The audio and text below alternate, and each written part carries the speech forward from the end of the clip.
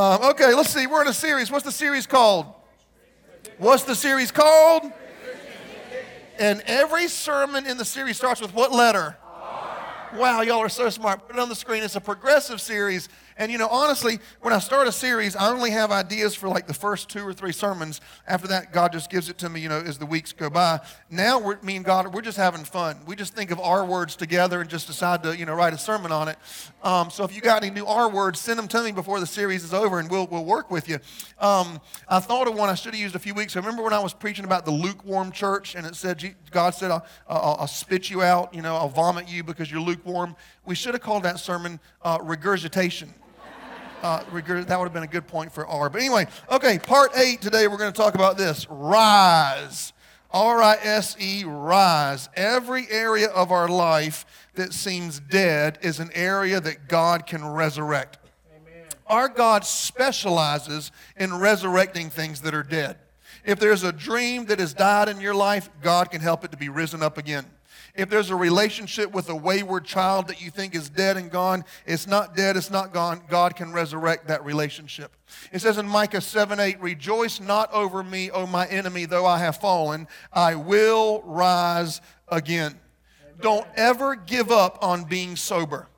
Don't ever give up on being free from an addiction. Don't ever give up on a dream that God has put in your heart, no matter how many times you've fallen, no matter how many times the enemy's come against you, no matter how old you are, don't ever give up, because God has given us the supernatural ability after we got saved to rise up again and again and again and again. Before I get into my 3 points, I want to tell you a true story that I read a few months ago. It's about a lady from 1928.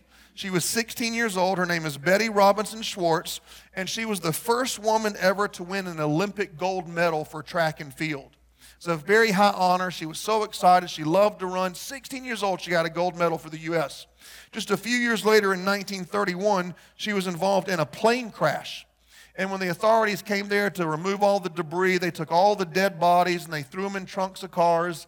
They took them to the morgue. They were going to have them all cremated. While Betty was in the morgue, they discovered she wasn't dead. She was just in a coma.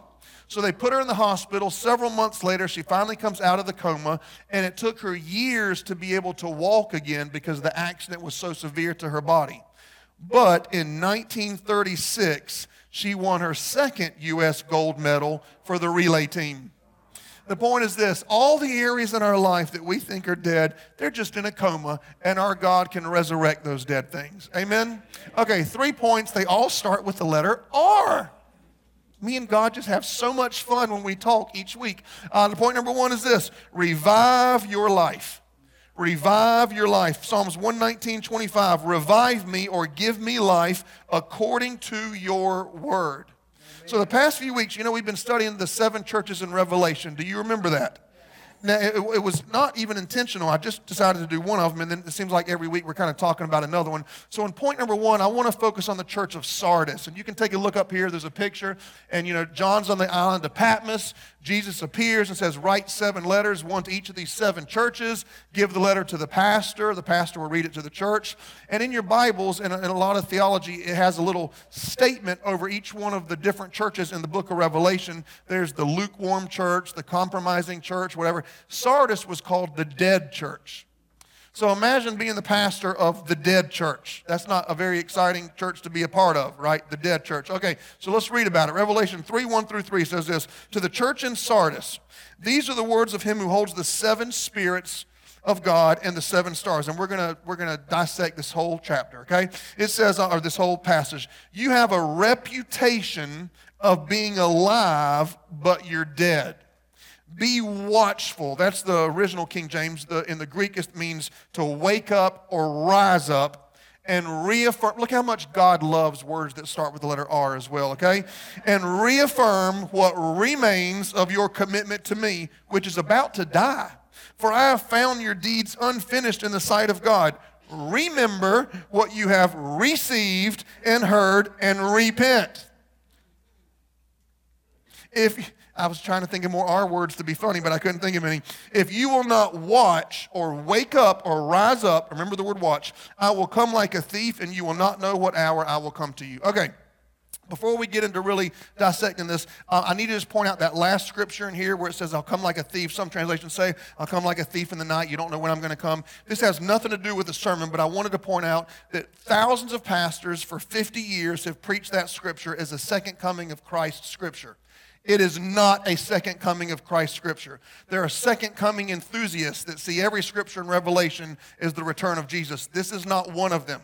Let me just show you how obvious it is not one of them, because God wants us to repent and he wants us to pray for the second coming, right? Those two things. So why would he say, if you don't repent, I'm coming back? We would say, oh, don't repent. Please don't repent. Don't wake up. Don't rise up, because we want Jesus to return.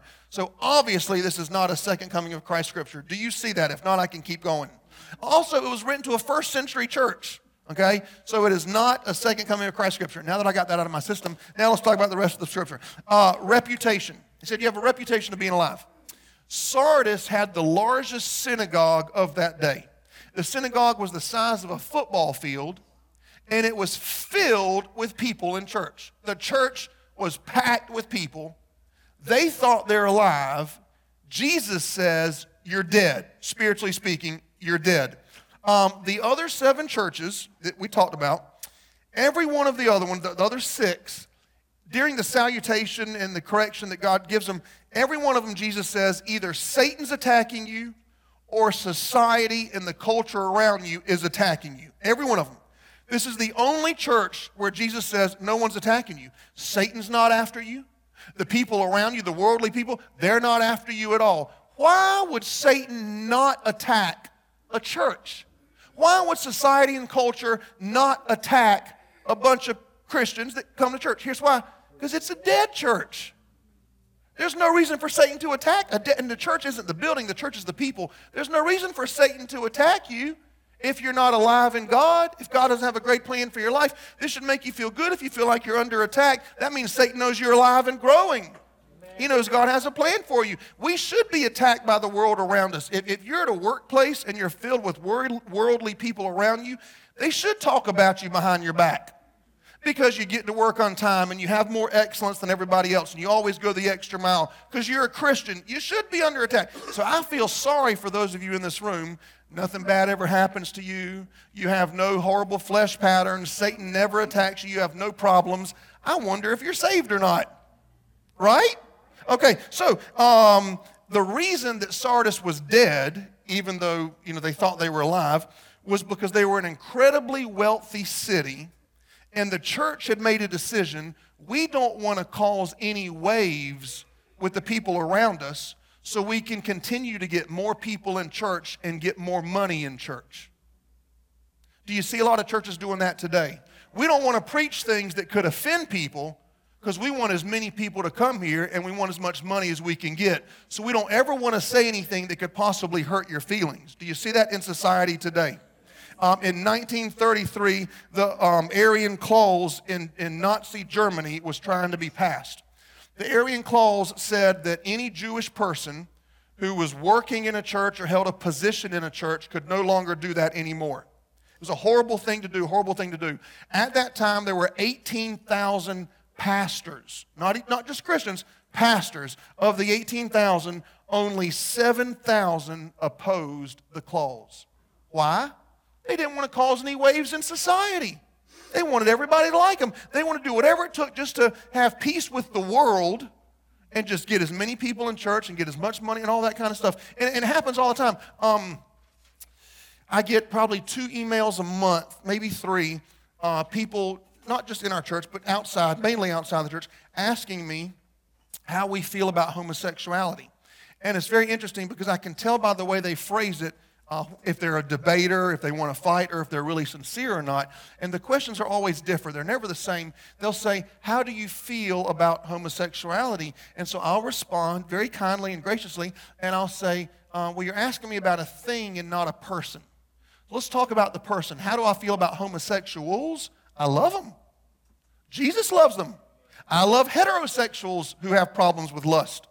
I love children who have problems with following their feelings versus doing the right thing. I love every person. And they say, well, what do you believe about homosexuality? And then I'll say, it doesn't matter what I believe because it's not my church. It matters what God believes. So why don't you research what God says, and you get back to me and you tell me what God says about it. And we dialogue back and forth, and it's really cool sometimes. And it's very important that when you speak the truth, you do it in love. A lot of moron Christians just want to speak the truth, and they never want to do it in love. And when you study the Bible, if you study Leviticus, you won't know God's a God of love. So you have to study the Bible as a whole. Whenever you take a passage or you exegete a scripture, you have to take it with the heart of God and the character of God and with the wholeness of God, right? You can't say, well, this one scripture says, whoa, whoa, whoa. What about the part that God's love and merciful and great? You have to do the whole thing as a whole. Amen. And so last week I had an email that blew my mind, and if you're in the service, I don't know who you are. I saw your name at the bottom, and I don't know you personally, so don't get upset. But a wonderful woman emailed me. She was very kind. It was a very kind email. She said, we've been coming to your church for several months, and we really love it. And we've never been part of a Bible-based church. We don't know anything. And so she said, I need to ask you a question before we really get invested in the church. She said, how will you treat and how do you feel about my child who is a non-binary child? She said, my child has not yet chosen the sex that they want to be. And so how will you treat my child based on what they choose they want to be, regardless of biology, what they want, how they feel? And so I responded to her. I said, well, we're going to treat your child like we treat every child in our church, with love and respect. And when they're back there in children's church, we're going to teach them discipline. If they feel like screaming, we're going to say, no, we don't believe that the Bible's a peace. Strife is not, so we're not going to scream. If your child feels like bullying another child, we're going to say, no, we don't treat people that way. Even if you feel like doing it, we're not going to do it. We're going to act on it. We're going to discipline you based on what the Bible says. If your teenager feels like cutting themselves, well, the Bible says you shouldn't harm your own body, so we're going to teach them you don't do that whether you feel like it or not. Basically, we teach our children you're not led by your emotions, you're led by what's right and wrong based on the Bible. The Spirit of God, the Word of God, and that kind of thing. And see, we clap, but adults battle the same thing. We want to do what we feel sometimes, don't we? I can't tell you how many times this week I felt like honking my horn. And I did do it 9 times out of 10. I need Jesus, right? I need Jesus. And all them people had a New Jersey license tag too, by the way. Every one of them. Honk. And they told me, it's so funny, I honked the horn, they told me I'm number 1 right out the window. They're like, you're number 1.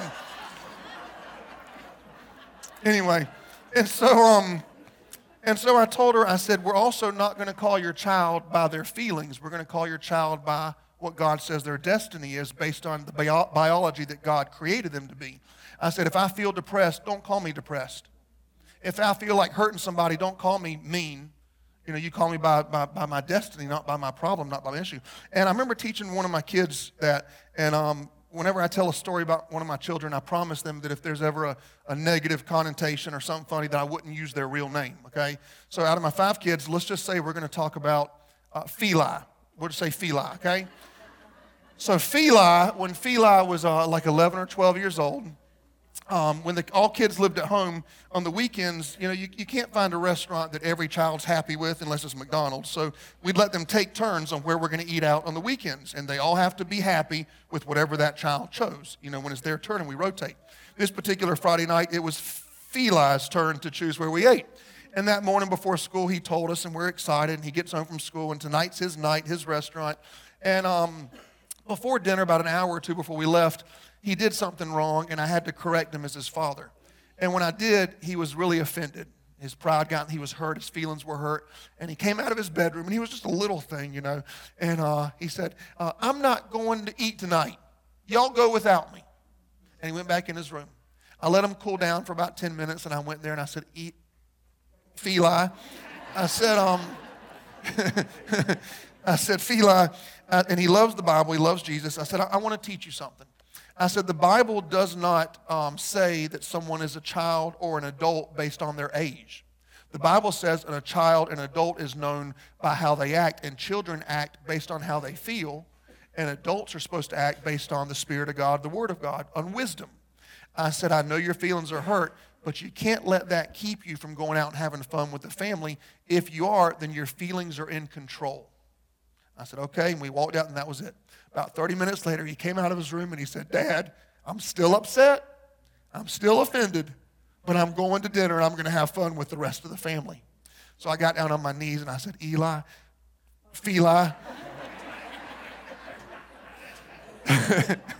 I said, today you became a man.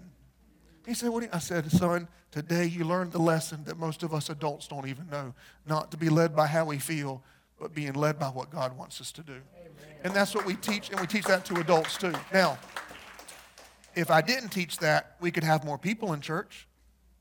If I didn't speak the truth in love, we could have more money to do more things, but we'd be a dead church. And we don't want to be a dead church, and we don't want to be a dead family, and we don't want to be dead Christians, right? Okay, so it says to watch in the scripture. Watch. In Greek, that word means rise or awaken. And if you think about it, all through the Bible, when someone's dead and Jesus raises them to life, or Elijah or Elisha, they don't say they're dead, they say they're sleeping, right? That's what it translates in the King James. Oh, they're just asleep. And so he wakes them up.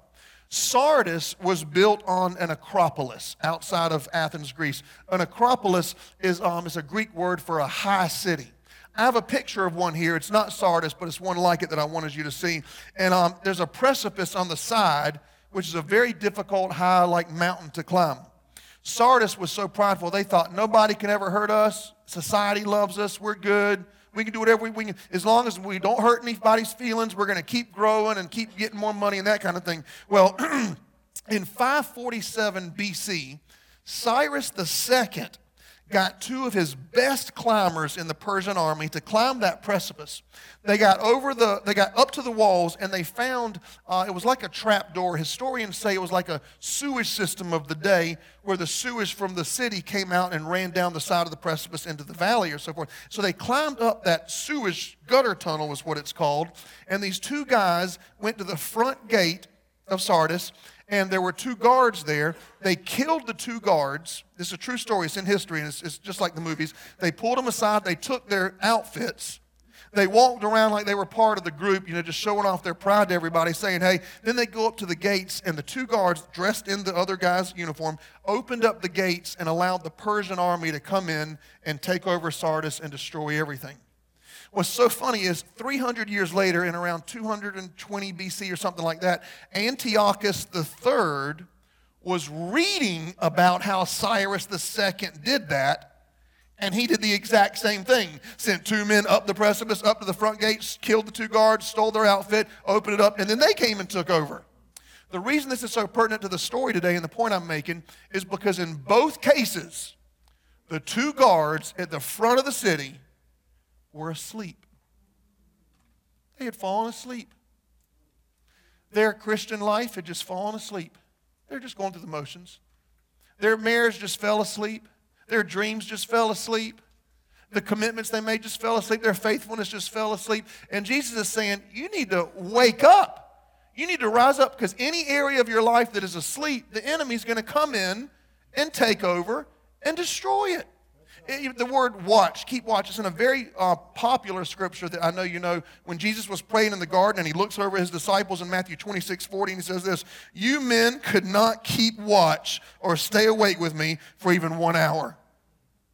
The very beginning of the salutation in Revelation 3 says him who has the seven spirits. Some theologians think that's the seven motivational gifts in Romans 12. Other theologians think it's the seven spirits listed in Isaiah 11, even though there's 6, and they mention the Spirit of God as the seventh one. But all theologians agree it has to do with the Holy Spirit himself. So the point I'm making is any area of your life that is dead or dying can be revived by the Holy Spirit. Amen. In other words, it's not on you. You don't got to figure it out. You just got to ask for it in prayer and believe and let Jesus do his part. Let me ask you a question. Can something that is dead come back to life? Yes or no? Yes. We don't like to say our prayer life is dead, but is your prayer life, was it more alive in the past than it is today? Was your finances, were they more alive in the past when you were tithing and honoring God and having excellence than they are today? Romans 8:11 says, if the same Spirit who raised Jesus from the dead dwells in you, it'll also give life to your mortal bodies through his Spirit.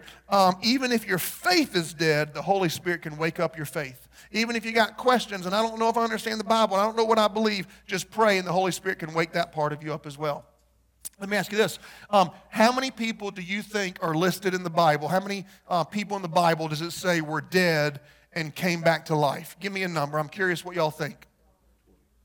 How many people in the Bible were dead and came back to life? Listen, you're not going to get it right and you're going to feel stupid. I'm setting you up, but just do it anyway, just for fun, okay? It's one of those pastor things. How many? 5? 50? 250. You know, when you look it up, well, we know there was one for a fact, so we got that down. We know that. You know, if you Google it, it says about 10. But a lot of people forget. Remember the dead bones of Elisha, and they threw a dead man into the grave and he came back alive?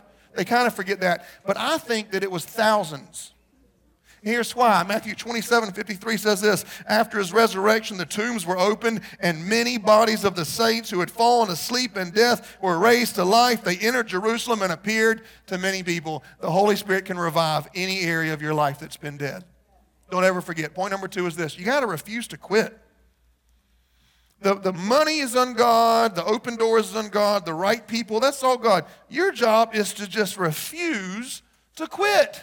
Psalms 51:10, renew a persevering and steadfast spirit within me. No matter how hard it's been, no matter how many times you want to give up, refuse to quit. I don't care if you've fallen off the wagon 20 times, get back up. I don't care if you've been let down 100 times by close relationships, get back up. Keep going forward. Never stop serving and using your gifts. Never stop serving. So another church hurt you in the past, that's okay. Keep serving and using your gifts.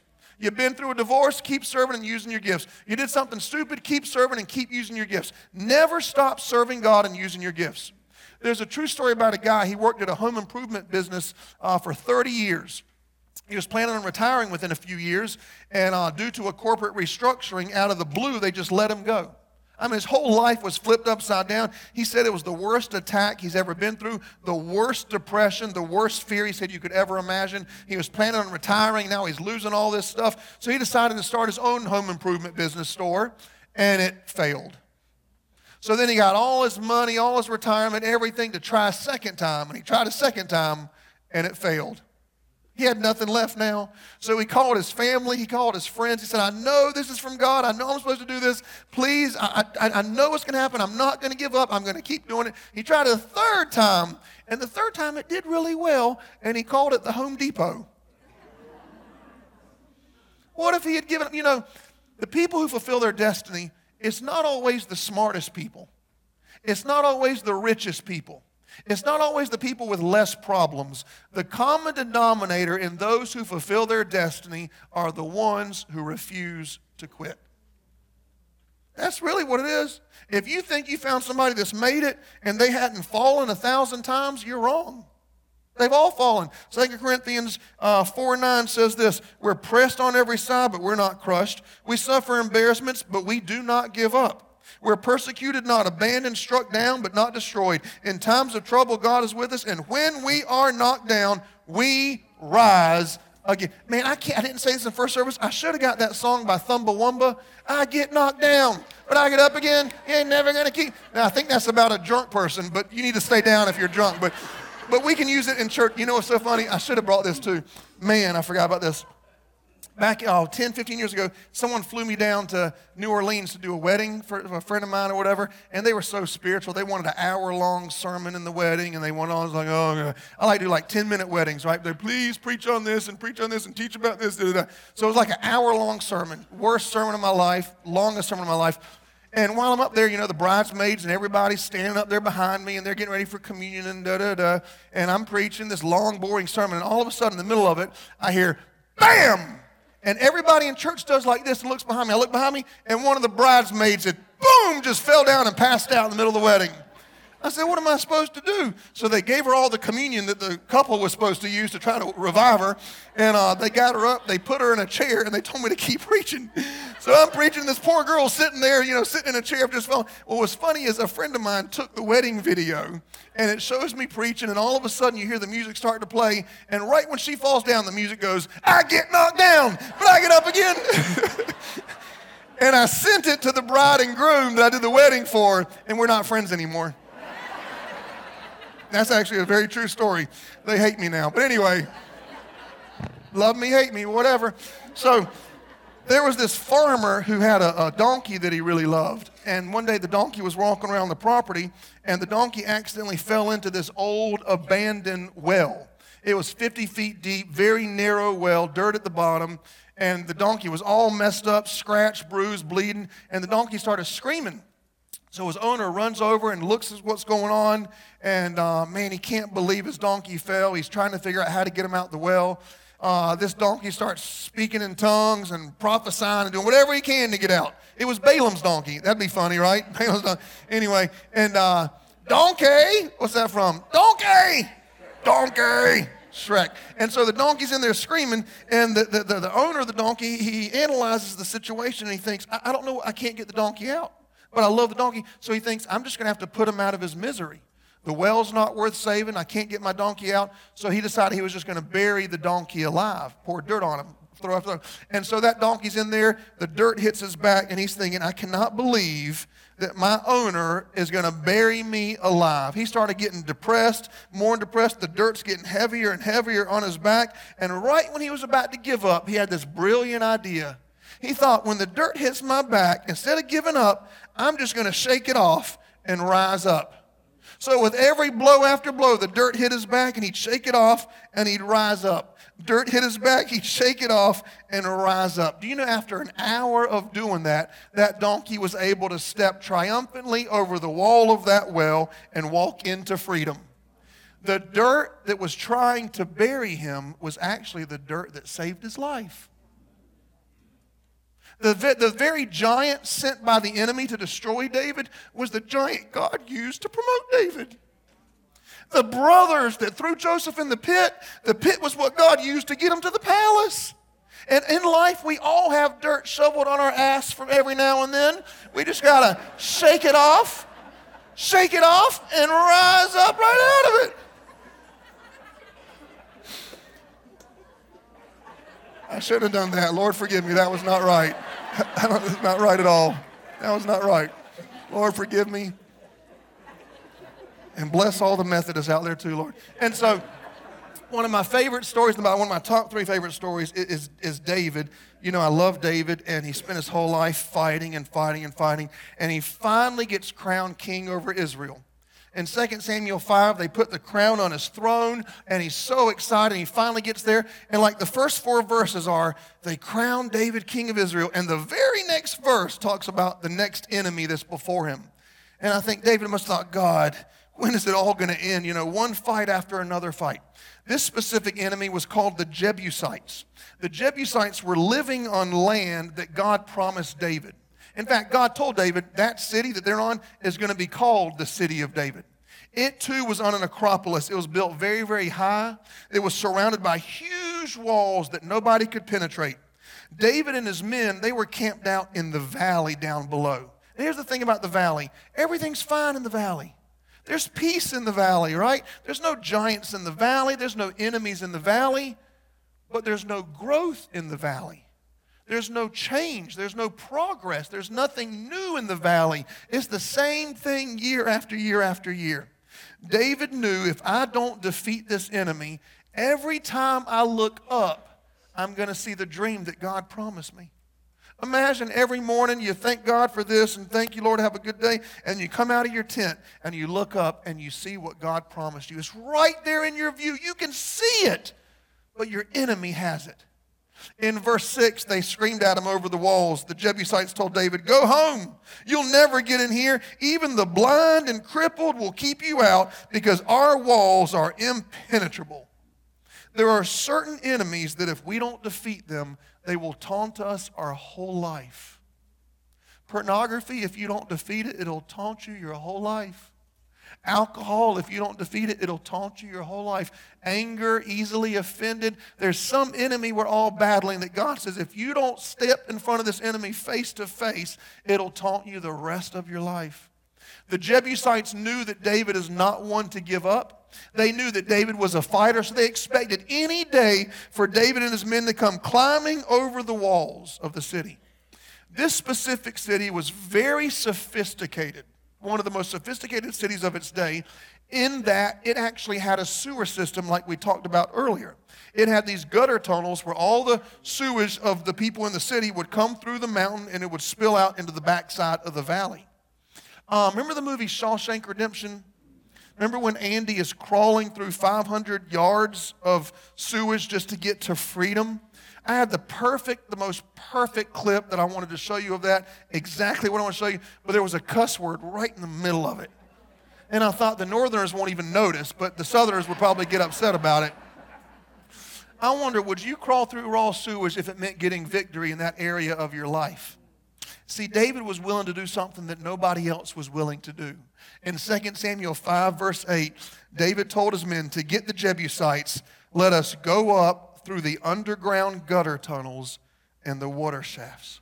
Instead of going over the walls, David and his men humbled themselves and they got on their hands and knees and crawled through sewers to surprise the enemy, and God gave them the victory. Here's my question. How bad do you want it? How bad do you really, really, really want it? We all admire David and all the great things he accomplished, but David was willing to do something that most people aren't willing to do. Ephesians 6:13 says, put on the whole armor of God, the belt of truth, breastplate of righteousness, shoes of peace, shield of faith, helmet of salvation, sword of the Spirit. God never designed one piece of armor to cover up our backside. It's like the hospital gown that you think you put on wrong. No, you put it on right. That's how they designed it. I really don't know why they do that. That's so uncalled for. But anyway, you know how I'm not going to show you. Anyway, so you know, it's because the armor of God was not created for cowards. God never intended for us to run from our enemy. Amen. When you turn around and run, you're leaving yourself completely exposed. Point number 3, and we're done, is this: righteous people fall. Proverbs 24:16, though a righteous man falls, he will always rise up again. It doesn't say if a righteous man falls. It says, though a righteous man falls. Other translations say, since a righteous man falls. It's so interesting to me how many Christians are shocked when another Christian falls. It's in the Bible. See, we know unrighteous people fall, right? Hey, those guys, they're unsaved. Can you believe what they're doing? Well, I can easily believe it because they're unsaved. Well, did you hear about sister so-and-so or brother so-and-so? Does that shock you? The Bible literally says righteous people fall. It's kind of like when Jesus was telling his disciples, all of you will be made to fall and stumble. And Peter says, no, I won't. They will, but I won't. Jesus is thinking, I'm quoting Zechariah, Peter. It's already in the Bible. Like, it's already in the Bible. You're not going to change the Bible, Peter. You're all going to fall. Not me, Lord. Not me, Lord. Righteous people fall. So if you've married a man that's righteous, don't be shocked. He's going to fall. And this scripture is not a sexist scripture. It's for ladies too, by the way. Except for that scripture in Proverbs about nagging wives. That's only for women. But this one is for men and women right here, okay? So if righteous people fall and unrighteous people fall, what's the difference? I thought that I would be better than them. I thought that there would be something different about me than the unrighteous people. If righteous people fall and unrighteous people, and if I fall, well, which one am I? Am I not saved? Could I possibly be an unrighteous man not going to heaven? If righteous fall and unrighteous fall, how in the world am I going to know which one I am? Here's how. Because righteous people always get back up. Righteous people never lose the desire to serve Jesus even when they fall. Righteous people never lose the desire to forgive our enemies even when we fall. Righteous people never lose the desire to have true peace and true joy from the Holy Spirit, even when we fall. So if you're here today and you've fallen, don't be shocked. Just get back up. That's what we were intended not to not fall. We were intended to be able to get back up when we fall. I'll close with this story. I was watching a documentary, I think it was on Netflix a few years ago, about the Category 5 hurricanes that had happened down south here in the U.S. And it was this group of guys. They were in a van and they were videotaping everything. It was maybe 2 days after the hurricane had finally got done. The sun's out, you know. And it showed, buildings demolished and houses gone and vehicles moved for miles and all this.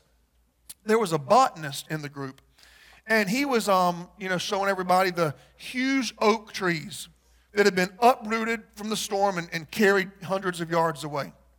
Tall 100-foot pine trees uprooted, blown away. Elms, oaks, magnolias, maple trees, they had them all listed there. As they were videotaping, and all these trees dead and gone and debris everywhere, you kept seeing these palm trees that were standing straight up like they were just planted the day before, perfectly intact, just standing there. And everyone in the van was like, what in the world is going on?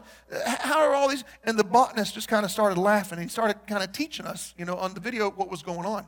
He said, and I'm going to use this line, God created a specific type of palm tree that God put in tropical places intentionally, because this type of palm tree, when the wind blows and it huffs and puffs and 100 mile an hour, 150 mile an hour, when the palm tree was designed to be able to stay in the ground, roots in the ground, and it actually can bend over all the way on the without coming out to the point where the top branches are touching the ground. And once the winds stop, once everything ceases and the sun comes out, that palm tree just bends right back up and stands straight and tall like it was before.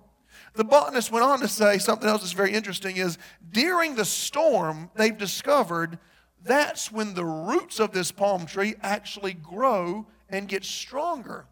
Not only that, but while the wind is blowing it down, he said you could even time it by the hour. The palm tree is actually getting taller and taller. So when the sun finally comes out and the storm stops, when that palm tree comes up, it's actually taller and stronger than it was before the storm. The reason I love it is because Psalms 92:12 says, the righteous who fall will flourish like a palm tree. He could have said, we'll flourish like an oak tree and be big and strong. We'll flourish like a pine tree and be tall and impressive to everybody. He said, I created you to be like a palm tree because I know the enemy's going to attack you. I know people are going to come against you. I know you're going to be tempted to lose your hope and your peace and your joy. But I made you like the palm tree, so every time you get knocked down, you can just rise right back up again and be taller and stronger in your faith than you were before. Strong storms don't last, but strong people do. And the bigger the storm, I believe the bigger the destiny. Let's go to the Lord in prayer.